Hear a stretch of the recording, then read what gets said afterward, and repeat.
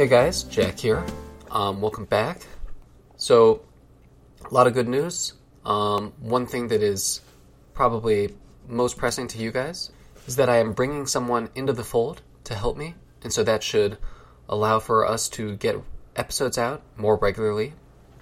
Also, I'm not super actively looking for, but am still looking for a new co-host. So, if anyone comes to mind, or if anyone is on the podcast who you'd really like to hear from more regularly, then send me suggestions, send me your thoughts.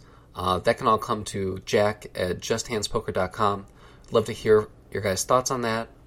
And as a reminder, we are brought to you by Solve for Why.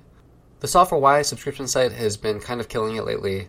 I have a new series called Back to Basics, which I think is, if I had been sort of someone who had experience playing at the lower stakes and was looking to really sharpen my understanding and give me a foundation for how to go forward, this Back to Basics course is exactly what I would have wanted.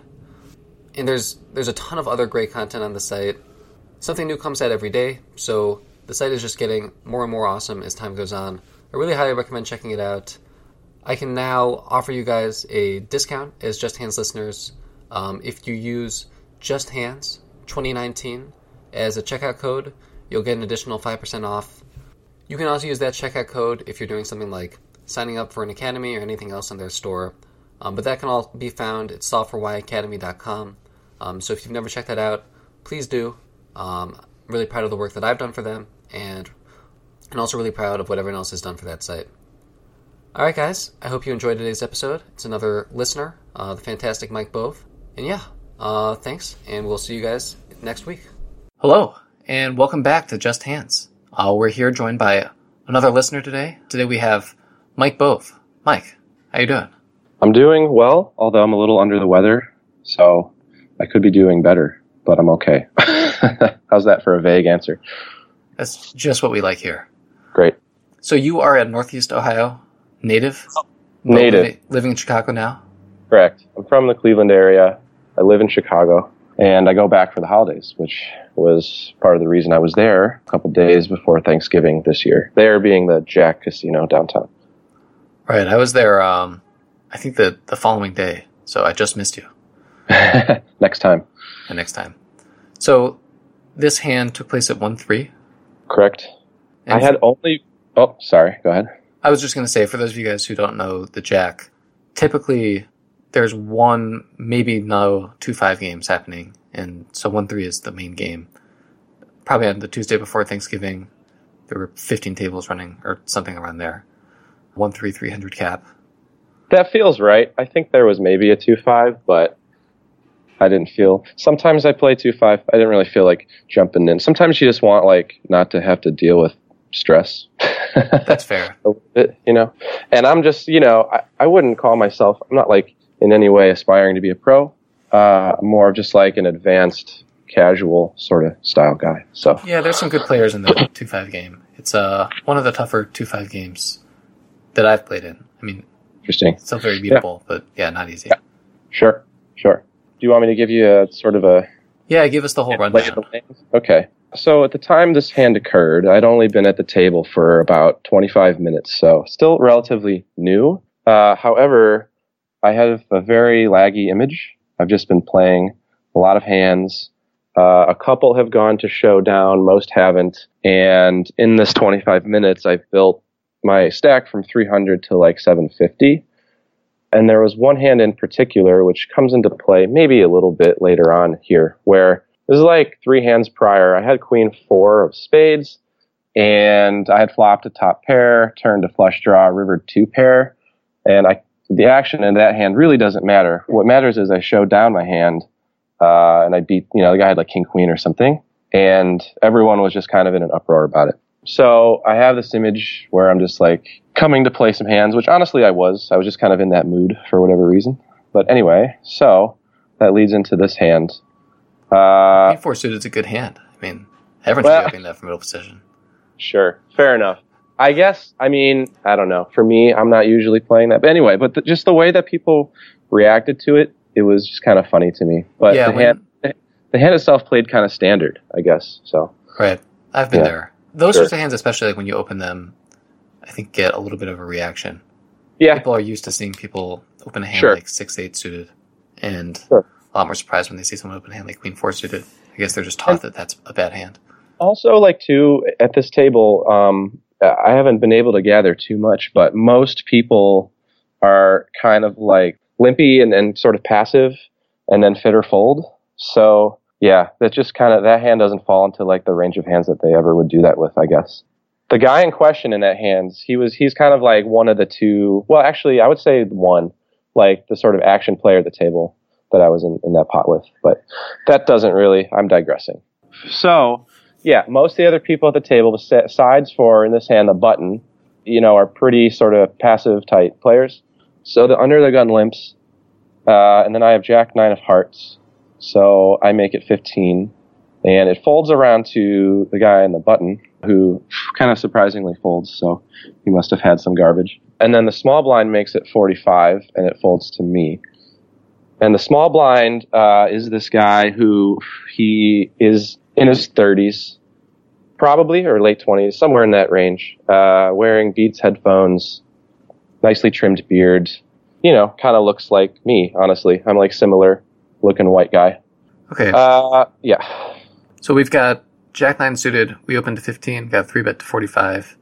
Did you say the effective stack is around 750? He has, yeah, like we have basically the same stack. And I'll say in the time that I've been at the table, which hasn't been long, I haven't really seen him play hands. Maybe like one hand that he took down on the flop or something, but in my head, I've just kind of categorized him as sort of like a standard solid tag type.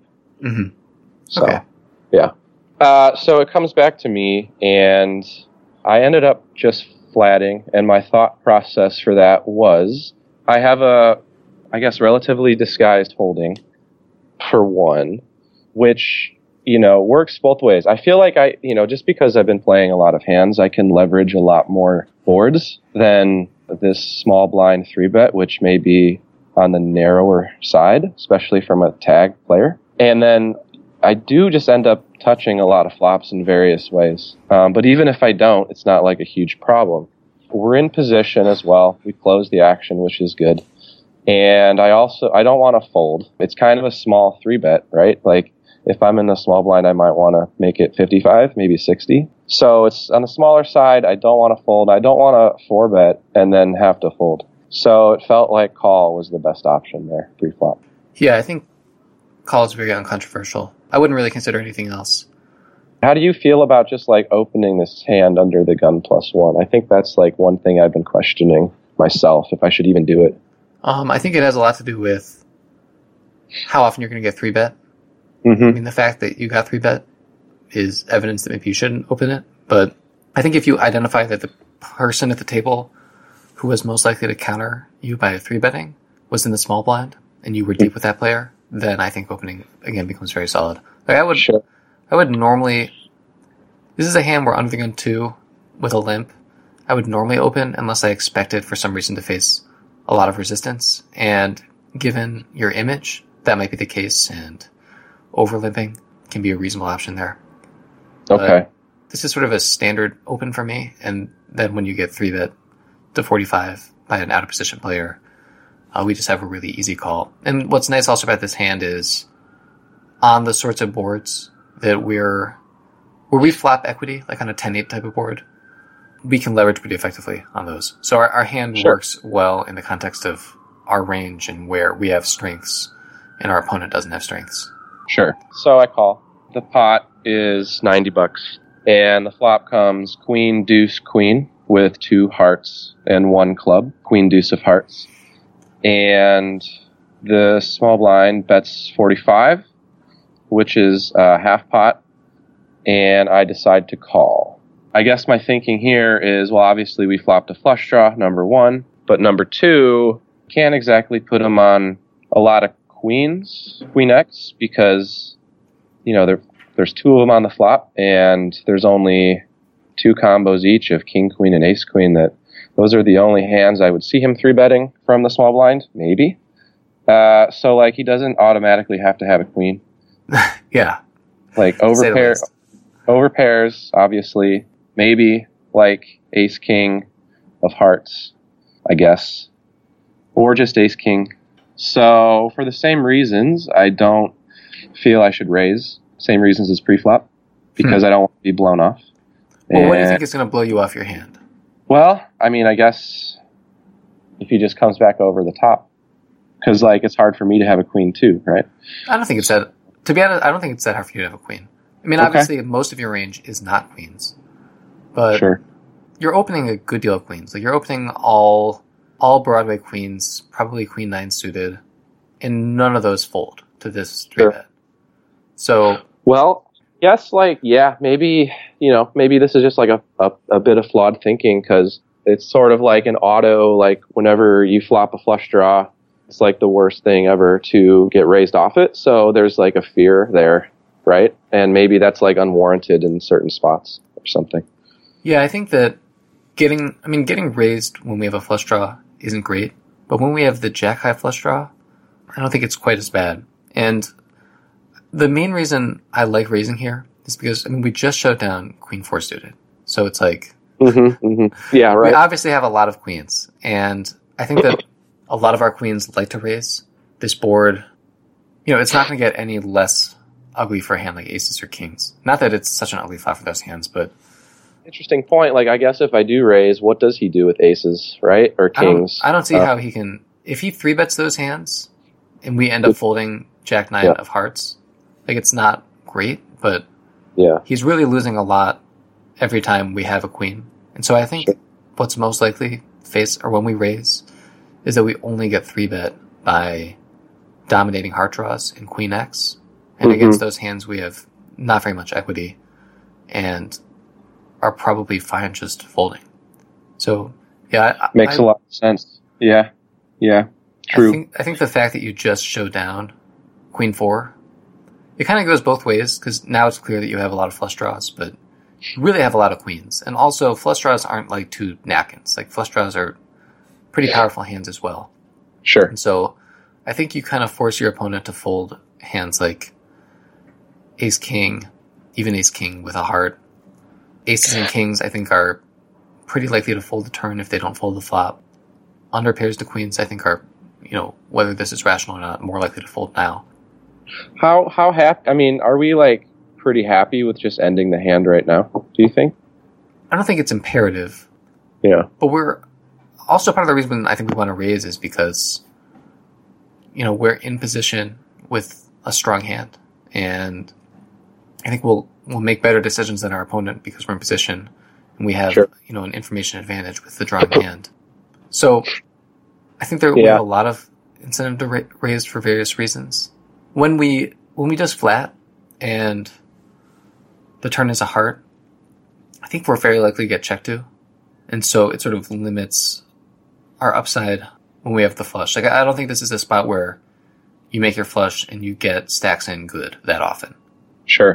And so since that's unlikely, like if you had ace 10 of hearts, then I think it's a different story. Mm-hmm. And I think we're a lot more incentivized to keep worse hands in. Yeah. What's a good raise size here? Like 180? I don't think you need to go that big. It depends on how you want to approach turns. I think that in some spots, I'm setting up sort of a turn overbet jam. But I don't think this is one of those spots. I think this is more of a spot where we want to try and leverage on the turn rather than on the flop. So I would probably raise small on the flop and then bet.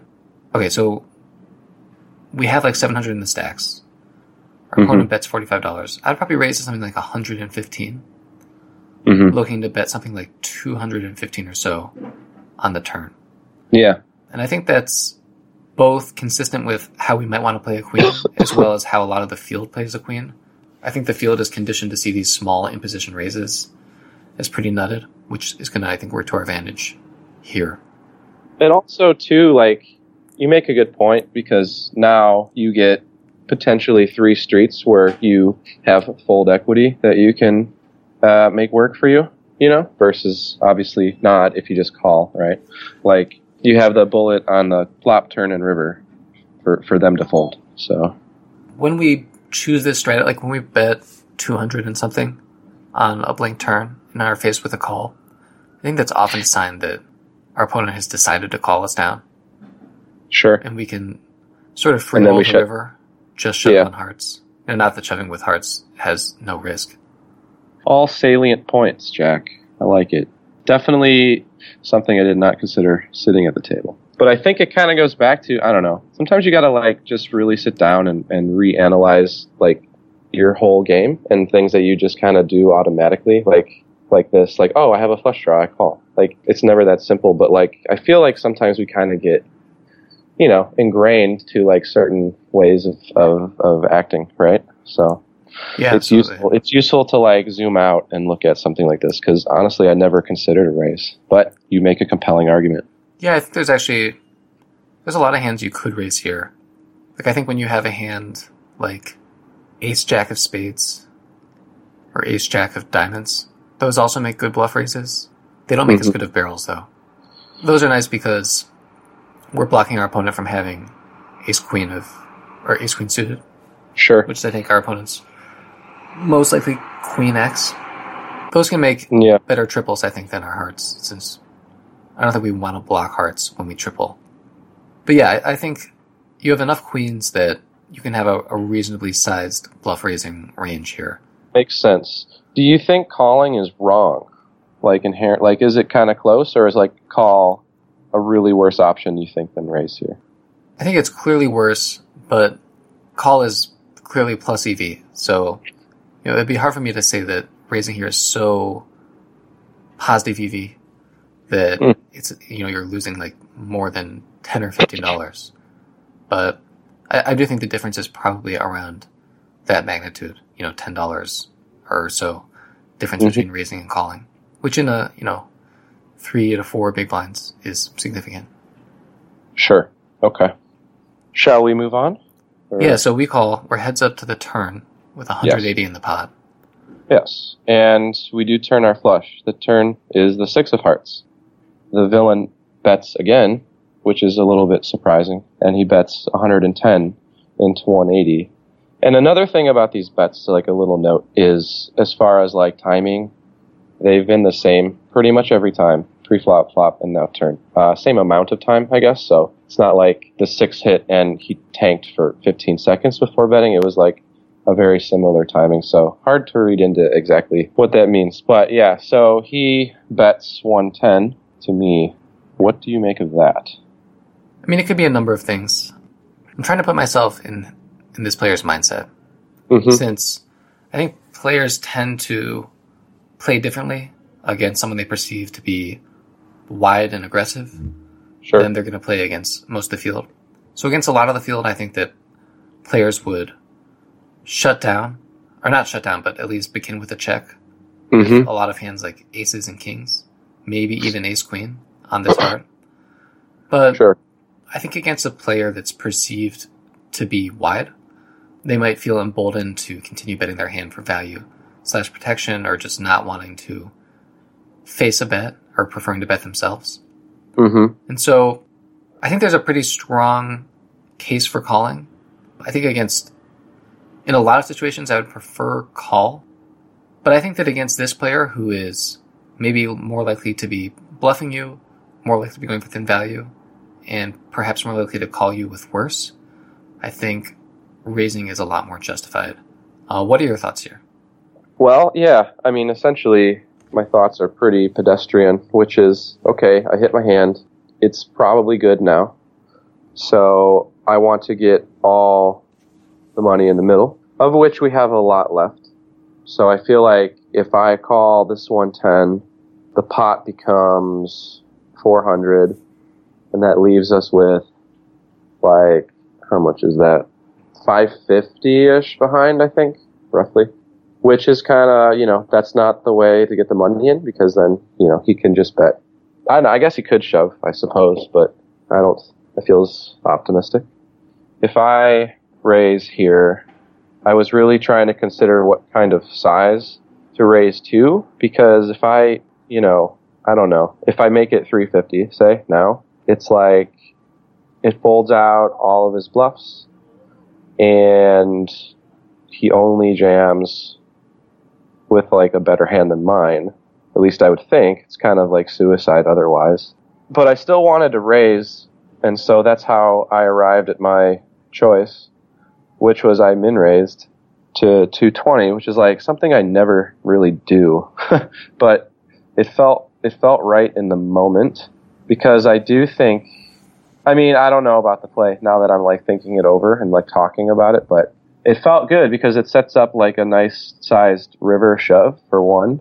I do get called by worse, and then, you know, it does maybe induce him to shove here, which I guess I don't know how I'd respond to that, but I don't know. That's what I ended up doing for whatever reason. I think I was expecting a call, and then a check river where then I could easily shove. That's what I was hoping for.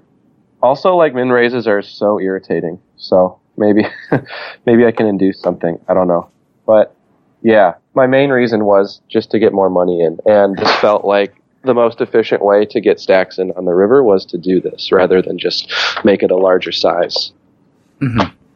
So I definitely understand that train of thought, and I like that you're thinking of pot construction in this way. And I think that this shows, you know, whether our opponent meant it this way or not. I think he chose a good sizing. Mm-hmm. When he bets larger, it makes our raise size pretty trivial. We just obviously shove, and he's sort of putting himself in a spot where a lot of his hands that have equity are in a tough situation. When he bets 110, he makes it so that we risk a lot more on a shove, and when we decide to choose a smaller size, like 220, his hands that have equity can call. Yeah. And so I think that was wise of him, if he intended it. Sure. Do you think, well, because shoving never entered my mind, is it like, just with how much money there was behind, it seemed a little bit ridiculous, I guess. Is it? No, I don't think it is. I would shove. Okay. Yeah, I think the problem with the small raise is that when our opponent has it, he's just going to come over the top, most likely. Mm-hmm. And so we don't really save money by choosing this line. Like, maybe we can raise fold, but that's a little dangerous as well. It's not the type of thing I like to do against players that I don't have a significant read on. Because when we raise to 220 and our opponent has a hand like ace king with ace of hearts, and he thinks that, you know, we're full of shit, and even if we have a flush, we're in a tough spot, I think it's a pretty easy spot to just try and bluff shove. And I mean, and so that's honestly a reason to raise to 220 to try and induce, but I think that players will opt to just take their price often enough that that's not the best situation for us. And I think especially when our opponent has aces or kings with a heart, he's very unlikely to raise and has good equity. Like, that's what I don't like about this raise, is that when our opponent has hands like aces with the ace hearts, kings with the king of hearts, he's got like 8 or 9 outs, 2 queens, 2 aces or kings, and 7 hearts. It's like 11 outs. And we're giving our opponent the right price to call, which doesn't mean, that's not always a reason not to choose a sizing. Like, sometimes we're incentivized to choose a sizing that gives our opponent's range, you know, the right incentive to call with a lot of hands. But I think in this situation, we're likely enough to get heroed by hands like aces, kings with a heart, as well as hands like, you know, ace, queen, that I would just go ahead and shove. And if we get hands like aces, kings, ace, king with a heart to fold, it's not a terrible outcome. Sure. And we can also consider the fact that cards like a deuce or a 6, you know, while those don't hugely improve our opponent's range, it does make it difficult for us to get value on the river. So like when it comes a deuce or a 6 and it checks to us, we probably knuckle back. Maybe we go for it. I mean, I wouldn't think it was a terrible play by any means, but it makes it a little harder to get value. Yeah. I guess my plan was on any quote-unquote scare card on the river, be it like a heart, ace, or king, to just shut down then. Yeah, and so there's just a lot of cards like that where, you know, we can get the max from a hand like ace-queen now, and can't get the max from a hand like ace-queen when the heart comes on the turn, even if we still end up winning the pot. Mm-hmm. So I think your opponent made a good bet size, and because he made a good bet size, we chose this smaller sizing, and I think there was logic behind that. But I think you're better off just, the situation's not getting any better for you. We're doing well against our opponent's range. We can shut out a lot of equity. I think we want to just pile. Okay. If our opponent had a much wider bluffing range, then I think it makes more sense to slow play. But given that it's a 3-bet pot and there's a reasonable chance that our opponent is 3-betting a fairly nutted range, it makes trying to induce bluffs, I think, less profitable, since our opponent just has fewer available bluffs. Sure. I guess that's another thing to consider is it's okay to end the hand, which I was like, wow, that's a disaster. I don't want to do that. Yeah, you're putting the impetus on your opponent to make the right decision. Yeah. So you're saying when your opponent has aces or kings or ace-king with a heart, and has a hand that has equity when behind, and also just might be good, you're saying okay, now you have to make the right decision. Yeah. You have to have the discipline to fold to this, maniac player. And a lot of people fail that test. And so... Yeah, that's interesting. But I like the raise.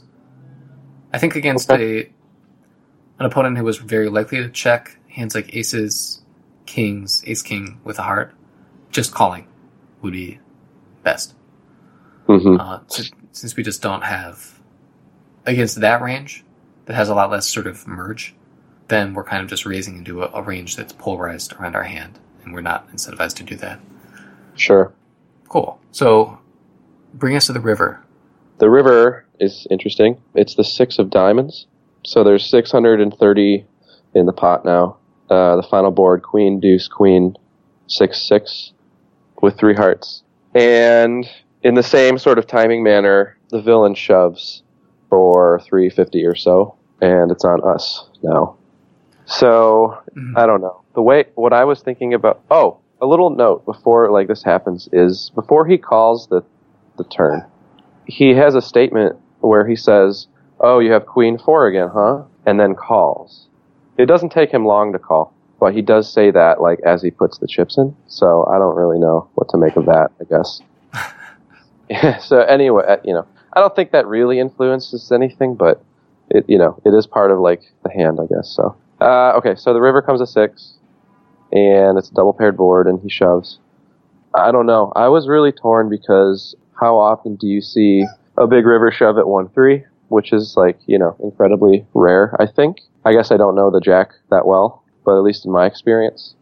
But it's, I don't know. It for me, went back to the flop thought where it's how many queens does he have? Which I don't think there are many, because that's really what the question is now, I think. Is, does he have a queen? I suppose, I don't know. He doesn't 3-bet deuces. He doesn't 3-bet 6x. So it's ace queen or king queen, right? And ace king, I don't think he does it with ace king of hearts or a big flush, because, that feels like suicide on this board. What were my other thoughts here? I don't know. And it seems like maybe, if he's a thinking player, or at least thinking about the game at least on a similar level than we are, which I kind of judged based on his looks he does, wouldn't he want to try to leverage all the fold equity he could here? Because if I have a queen, I'm putting it all in anyway. And if I don't, he makes me make a tough decision. So, shoving is really the only way he could win the pot. At least that's what I kind of... I took, I don't know, a minute to a minute and a half to, think through this, because my initial thought is, oh, I fold. But, I don't know. I just paused, and I started thinking about it. And also, the pot odds are somewhat attractive, I suppose. Yeah. 3-1. And, yeah, he kind of has the look of someone who could pull that move. I wouldn't call, I don't think, any other player at the table at the time who did this. But I kind of I don't know, I lumped all that together. I lumped together his physical image, that little needle on the turn, pot odds factor, and just the fold equity thought. And I kind of just arrived at a call. And he said good call and showed the king of hearts and folded. So mucked rather, and we win. But yeah, what do you think about that call?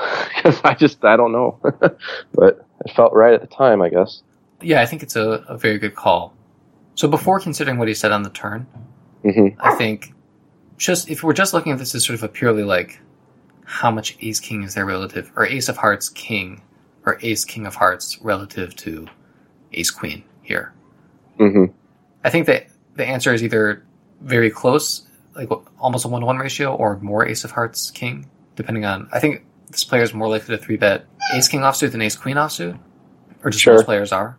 And so I think that just the combinatorics are shifted in our favor to make this call. I think when you're as active as you've been and are sort of inducing some out of the ordinary play, and I think the fact that you were bet into on the turn, the fact that you were 3-bet in the first place, the fact that he said something, regardless of the contents of what he said, shows that this is like not an ordinary situation. And so I think that is all sort of evidence that when we have it, we shouldn't fold. The last thing that makes me go from, I think it's a clear fold to like a crystal clear fold is that I think people are typically pretty honest. Like they don't come out and say exactly what they mean. When this guy said you have queen 4, I doubt he thought you actually had queen 4.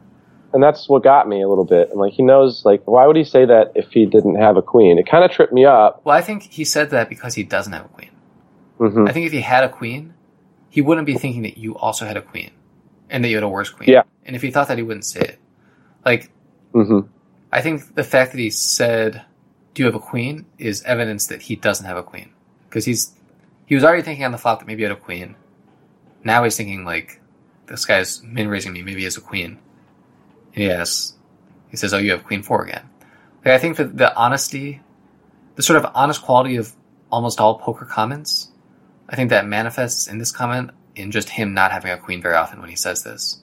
Now, that doesn't mean, I'm not saying that he has necessarily like a bluff. He could have aces. He could have the nut flush, like who knows. But I think he is unlikely to have a queen. And so then when he jams on this river card where queens become very valuable to have, I think that it sort of shifts his range away from queen X. And so, yeah, I think that this was a very good call. Very good call. And I definitely understand, like, I think this is very commendable to not just think, like, because I understand the feeling like, oh, this is a fold. It's like the 6 comes and you're like, damn. He shoves, you're like, damn. Yeah, basically. And it takes some presence to think through the situation and arrive at what I think is very much the right decision, but not like obviously the right decision, and a decision that takes some nuance and understanding like profiles and the situational dynamics. I like this. I think that even though I disagreed with the flop and turn action, I think this was a very well played hand. I think you're thinking about most of the right things.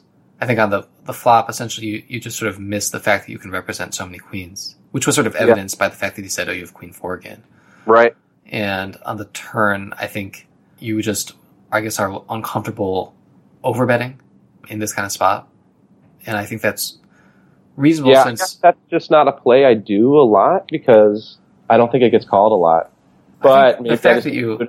No. I think the fact that you min-raised showed a nice presence that, like, obviously it'd be really hard for you to be bluffing or to have any, like, raise folds when you make it 350 or something.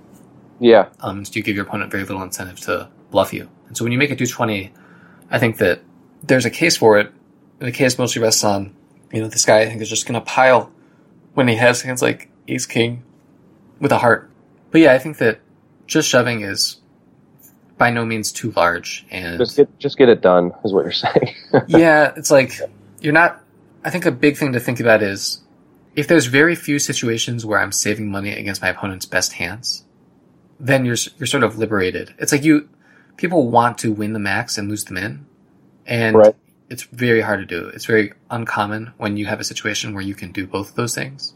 Yeah. And so when you accept that, like, this is probably a spot where I am going to lose the max when I'm beat, then we can be okay with that thought. Yeah. And then we can just sort of shift to, like, how can I win the max? How can I deny the max? And I think both of those are accomplished through shoving. Yeah, I mean, clearly, the deny factor is big because I did not do that on the turn. He obviously had a heart, right? So, yeah, maybe not the best thought. But yeah, I like that. Just being okay with, like, this is just where I lose sometimes. It's a hard thought to have as a poker player. Yeah, it's not fun to just say, like, all right, I'm accepting that I'm just, kissing $750 behind. Like, I'm used to playing for a lot more money than that now, and it's still sort of like, it's not a fun thought. Never change it. No, but I don't imagine. That's what it takes, Yeah, right. Did you care to discuss what happened after this hand, or is that not really part of... Oh, no, sure, let's talk about it. I forgot. Okay. I haven't looked at the hand history since you initially sent it. Okay. So that was back at Thanksgiving. Well, I don't know. I'd be curious what your thoughts are in this sort of like scenario. So, yeah, we obviously like show down our hand, and this guy just gets like very salty, right? Just making comments like, "Oh, please, like, call my 3-bet every time with hands like that," like, blah blah blah. And I always allow a certain amount of time period for like people to blow off steam because, yeah, like you just said, it kind of sucks to like lose a bunch. But, like, I don't know, after a certain amount of time, like, all right, I have to, like, say something, because it's like, I can hear you I'm sitting right here, and you're, like, criticizing me, so it's time to, like, move on. And so, like, I eventually, like, said, I don't remember what I said, but, more like that, like, hey, man, like, sorry, like, I like to play hands, like, time, like, let's just move on. And this guy kind of just he had it out for me for, like, the rest of the session, which didn't last long, because I just, like, left, because I couldn't stand it anymore. But, like, he would be like staring at me when I wasn't in hands and shit like this. And, as soon as a seat opened up on my left, I mean, within like 2 seconds, he was like seat change and like moved to get position for me. Like it's obvious why he's doing this and blah, blah, blah. And just continued to needle me when I decided to pick up my chips and leave. Cause like the thing is, like I said, I'm like a casual advanced kind of guy. Like I don't play all the time. I play, I don't know, at most once or twice a week, like maybe not even for a month sometimes, depending on my schedule. So it's like, I don't play all the time. And when I go, I like to enjoy myself, be it like if there's table talk or maybe I'm like really in the zone that day, like whatever. Like, I'm not going to kind of like eat shit from this guy. And it just kind of bugged me because, like, my enjoyment of the game was, like, ruined. I had planned on staying there, like, all night. I ended up, like, leaving because it just, I don't know, it just got under my skin, and it, like, bugs me because, I don't know why, like, the integrity of the game is important to me, and I was just thinking, if I was just sort of, like, a casual dude, like, I would be like, I'm never playing poker again. Like, why would I go and sit with these miserable people? Like, it just is not, it's not conducive to, like, anything. And so I guess, I don't know, I'm wondering, have you ever, like, had any sort of, like, nemesis at the table who did this sort of thing to you? And then, like, what is the best way to respond? Because I've never had someone, like, this outwardly aggressive towards me after winning a pot off them. It was, like, a first. Yeah. This happens to me a lot. Okay. Well, that's good to hear, I guess. There have definitely been times where I don't want it. But overall, I'm fairly comfortable with confrontation. Like, I kind of, as long as I don't feel like my life is in danger, and there have been times where, like, I haven't really felt like my life is in danger, but I felt like if I pushed the situation, like, maybe this guy across the table from me is actually unstable enough to, like, try and harm me. Sure. And so in that kind of situation, like, I think just trying to de-escalate the situation is best. But a lot of times I'm happy to just, like, deal with assholes like this and sort of re-asshole them. So that might not be the approach that you are looking to take, when you're, like, casually. No, I'm more of a de-escalator, just in general in life, so, yeah. Yeah, I think just table changing and just understanding, I mean, I know you know this, you sound like an empathetic person, but just understanding that, this frustration, I'm sure, is a manifestation of, like, a litany of things that this guy is unhappy about with his life. And that's normally, it might be a little condescending even, but that's normally what I think about when people are acting like this, is my initial... The doubt, there's other shit going on in their lives, et cetera, et cetera. Yeah, I do the same thing. It doesn't justify it, but it makes me, it sort of shifts the mindset from, like, why is this guy doing this to me? Like, what did I do to deserve this? Like, he's ruining the game, to Man, this is a game that attracts some people who are very unhappy. Yeah. For a lot of them, it's, I think just sort of psychological reinforcement of them feeling like they are an unlucky person who lives an unlucky life. And there's something about being at the poker table and losing that seems fitting and just sort of like is internally coherent. So yeah, I guess when I think people are really upset and like sad, I normally just try and de-escalate the situation. When I think people just like to be an asshole, then I'll normally go along with the confrontation until, I mean, otherwise. I just don't mind it because I don't mind battling. Sure. And so if this guy like comes on my left, then yeah, like what do you would you table change? Because like I did end up table changing, but I only stayed for like another half hour to an hour because I was just like, I don't know, it's just not fun anymore. But yeah, like as soon as he moved over there, I'm just like, oh god, this guy's like out for vengeance or whatever, and like I just don't want to deal with it, Yeah, that's fair. And I mean, if you want to keep playing the frequencies that you were playing, then you probably have to move. I know.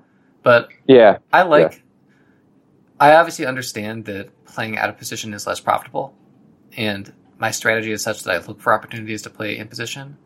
That being said, I do really enjoy playing out of position, and especially if I think someone is like coming after me and I'm out of position, I think it's a fun challenge, and I have a lot of tools at my disposal to deal with that. Yeah, namely check raising and leading. So it's something that doesn't bother me, but I think the way you handled it by just like leaving the table was smart. And yeah, I hope that doesn't happen too often. I'm lucky to be in the home game scene mostly in New York. And so that's obviously not tolerated to the same degree. Sure. You'll just get uninvited from the game. And that's that. Sure. I don't do home games anymore. I don't know. Maybe in New York it's different, but I just found the vibe, at least here in Chicago, to be very seedy sometimes. Yeah, I don't know. There's definitely a lot of seedy games. I'm pretty selective with what home games I'll play. Sure. And yeah, people who are like listing their games on Craigslist are not among the games that I'll go to. But well, if you ever find yourself in Chicago, I run a pretty fun 1-1. Oh, definitely. That would be fun. My brother was in Chicago, so. Oh, right on, man. Cool. Yeah, I do it like once a month. There's no dealer, there's no rake. Like, we just get drunk and splash around. So. All right. Well, we're still on the air. I hope you guys have enjoyed this episode. I had a lot of fun. I thought it was a good hand. Mike, thank you so much for coming on, and hopefully I'll catch you in Chicago soon. Yeah, man. Thanks for having me on. It was nice talking to you and fun to hear your thoughts about this.